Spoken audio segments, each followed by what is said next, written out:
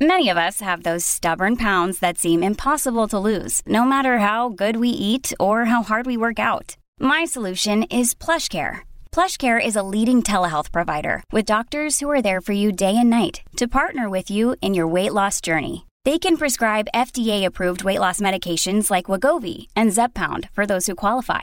Plus, they accept most insurance plans. To get started, visit plushcare.com/weightloss. That's plushcare.com/weightloss.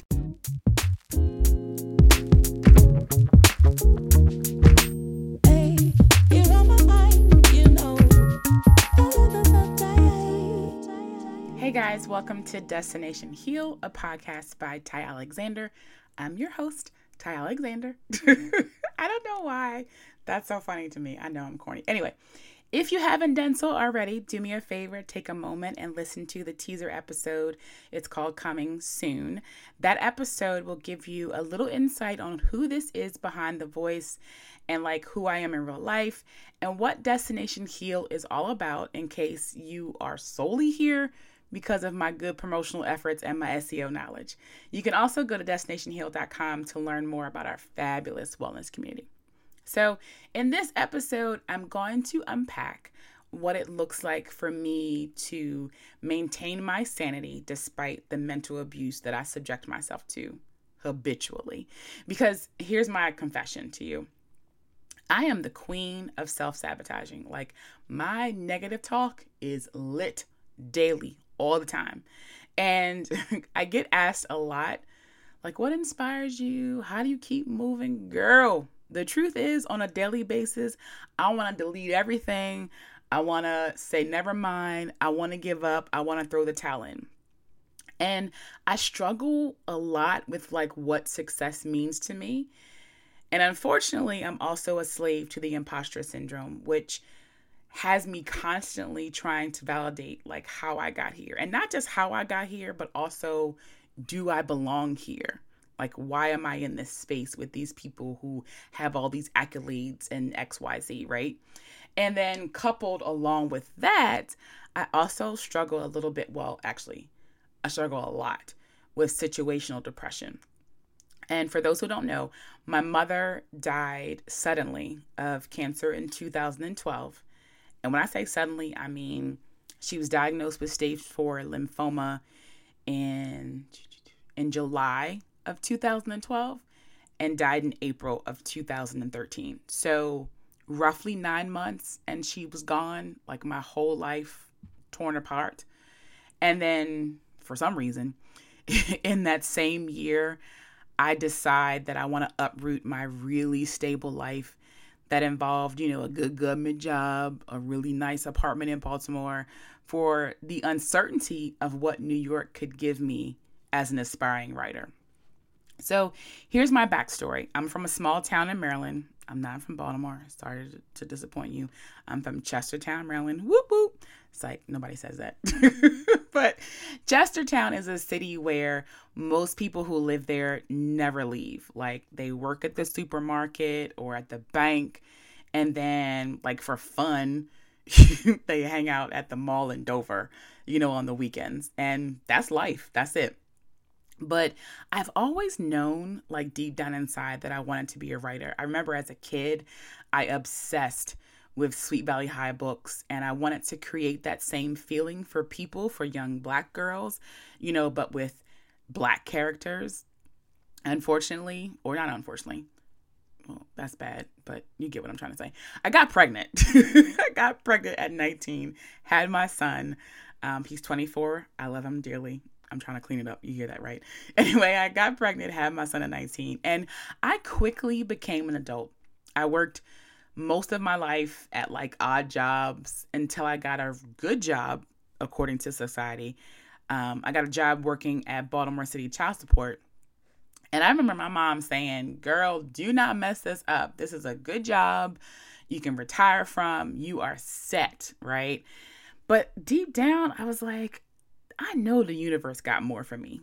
And quite frankly, I know God has more plans for me. And what's crazy is that God often presented opportunities that didn't allow me to ignore my dreams. So when the internet became a thing in 2000 and something, like early 2000s. When I say a thing, I mean like not the internet that we remember from 1997 where it was like dial up and it took forever. I mean like the real internet. I started a blog, and I won't bore you with the names of my previous blog because they were trash. I had no clue what I was doing and they failed. But in 2010, I was working part-time for Baltimore Sun's baby magazine, newspaper, or whatever. It was called B Magazine. And I would go up to New York Fashion Week every season. I'd take pictures and do interviews outside of Bryant Park. And so one day while we were there, me and my then boyfriend, my husband now, he and I were watching the Today Show, and a segment came on titled Gorgeous and Gray. I screamed to the top of my lungs. I was like, oh my God, that's it. I'm going to name my blog that. And the rest is history, as they say. 9 years later, my blog, Gorgeous and Gray, has a really prominent and profitable space on the internet. And, you know, even though I've had a lot of success, I'm still really doubtful about them. I can think back to one of my blog posts that I wrote about my mother and my depression. It went viral. I was featured in Cosmopolitan and BuzzFeed. And then almost 3 years after that, I was approached by a publisher because those articles and my newfound like visibility made them think I could write a book. And I was like, I don't know if I could write a book, but I did. And I wrote a book called Things I Wish I Knew Before My Mom Died, and I became an author. And now, so this new authorship journey that I know nothing about is new. It's not easy. You also have to sell. I had no idea how to sell. I didn't know any of that. And I fought that process the entire time because I was scared. And ultimately, I felt like I didn't belong in that space. So from the outside looking in, it really does feel and look like I have it all together, but I don't. And you can blame social media because it allows me to curate this gorgeous, you know, almost perfect highlight reel of my life for you to admire and to love. But like I said, on most days, I struggle with like, do I belong here? Do I deserve to be here? And it's mainly because nothing about my success is traditional. I didn't go to college. I don't have like numerous degrees to sort of validate how smart I am or even how successful I can be. I'm just a girl from a small town in Maryland who loves to tell stories and has had the opportunity to do so. So how do I maintain my sanity with all of the mental abuse that I habitually subject myself to? One is I realize that my feelings are not factual. I think I heard Myleik from Curlbox say this first. She even has a little mug that says feelings aren't facts. It's so super cute. You should get one. But feelings are our crappy ass entitled thoughts that we tell ourselves. They either convince us that we aren't enough or that we are more than we really are. I think back to the quote about like being as confident as a mediocre white man and the idea that men in general, especially white men, just have this confidence about them that they can do anything regardless of their talent or regardless of what they actually can do. So my new goal for 2019 is to kind of rest comfortably somewhere in the middle because I'm going to be realistic with you, girl. And I know that I'm not going to be as confident and be like, oh, I can do. No, we're not doing this. So I'm going to be somewhere in the middle. Number 2 is share the shame. I lean on my good girlfriends a lot. One caveat to my mom, getting her angel wings is that I gained a tribe of new sisters. I think God knew exactly what he was doing because I wouldn't have been able to cope. So I have a core group of women in my life who are doing great things in different arenas. And when I'm on my best bullshit, I can call them up or start a group chat and they will get me together. And the outcome usually is one of two things. One, someone says, oh my God, that's me too. I can't shake this feeling. And then, we spend, the next hour unpacking the uncertainty of our dreams or our thoughts. Or they tell me I'm straight chipping. And usually it's the latter because feelings, right? The funny thing is, as I share this, my blogger friend Hayek called me right before I was recording this and was like, oh my God, I have so much work to do, girl. I just don't feel like it. I'm unmotivated. I was like, girl, but I'm working. I'm recording this podcast and you should get up and go do some work too. And she hung up, but I could tell that she was still a bit, ho-hum about things. But I was like, I got work to do. I'll call her back later. And then a few seconds later, she calls me back and she's like, oh my God, I've got this idea. And I look up and we're 20 minutes into brainstorming. So that's just a small lesson into how you can lean into your people for help. Okay, what number are we? Okay, we're on number 3. I take stock in my accomplishments on a daily basis and I celebrate myself. For me, depression is so real. Sometimes those accomplishments are as simple as like me getting up out the bed in the morning time when the alarm goes off instead of laying back down. Because the struggle is always real and it's completely sold separately from the dream. I also track my successes and my stumbles. I used to like casually write them in a journal, but now that I'm like aggressively managing my emotional intelligence, it's all in like a neat little Excel spreadsheet. I also like to keep track of when someone shares that I've influenced them, because that shows that the work that I'm doing is working. Marie Forleo, if you don't follow her, Google her, she calls this a hype file, which is basically an ongoing list of your good compliments and like the times when you've influenced people. All of this is new for me, like completely new. And to be transparent, I never, ever celebrated things out loud because it always felt, it feels like I'm bragging. But as I was doing my 2018, like end of year checkup, I asked myself, like, who are these people who like wait for others to see and acknowledge their success? Like, that's not how any of this works, because success means something different to everyone. Like, technically, your success is what you've declared it to be for you, which means that you're constantly chasing that standard and no one else's. So in 2019, I vowed that, bragging is a part of my success story. Like, that's my standard. So number 4, focus on the work that you are doing.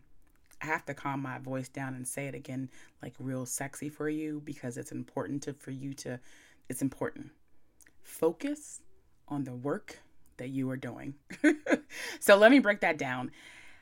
It can become real problematic when you don't focus on the work. So for example, my thought process could have been, I'm creating this wellness community for Black women because, no one's talking about healing and I want to be featured on so-and-so website, Essence, BuzzFeed, whatever. And then I want to be able to be featured on Good Morning America and the Today Show. And I want to talk about what I'm doing. Boo, girl, you failed. You just want to be famous. And if that's your process, that's your thought process, it ain't about the work no more. But when you've put the work first, your thought process will sound a bit like this. So I'm creating a wellness community that will be a safe place for women, specifically women of color, to be able to express their struggles with emotional intelligence. And I'm going to create this community with the goal of giving voices that are normally silenced an opportunity to speak loudly and unashamed. When you need mealtime inspiration, it's worth shopping Kroger, where you'll find over 30,000 mouth-watering choices that excite your inner foodie. And no matter what tasty choice you make, you'll enjoy our everyday low prices, plus extra ways to save, like digital coupons worth over $600 each week. You can also save up to $1 off per gallon at the pump with fuel points. More savings and more inspiring flavors make shopping Kroger worth it every time. Kroger, fresh for everyone. Fuel restrictions apply. So when you put the work first, you automatically silence that false idea in your head of being a fraud, because it's no longer about you. It's just about the work you're doing. Period. With a T. So, lastly, do not beat yourself up for the things you fall short of. I have to repeat that again because I'm actually talking to myself. Do not beat yourself up for the things you fall short of. Because I bet right now someone, maybe even you're saying to yourself, girl, I knew all them tips already. I knew that. Me too, sis. But like most humans, we forget. And we allow the world to really taint our vision of who we are. And more importantly, who we believe we are. So I remind myself, without shame and often, that there's all of this evidence in my life thus far that is telling me, that is proving to me that this right here, this dream, this life of mine that I've built is no accident. No accident. I am great and I deserve to be here because I am me. That's it. I'm me and I deserve to be here. So this is your reminder on how to keep your sanity in check. I hope you guys loved this episode today. I had so much fun recording it. If you did, please do me a favor and submit a review on iTunes, Spotify, Google Play, wherever you are listening to me today. Also, be sure to subscribe to my podcast so that way you'll be the first to get new episodes.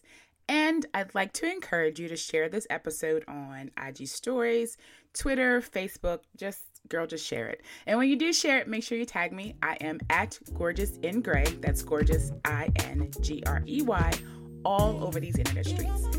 And again, thank you so much for listening today. Until next time, toodles.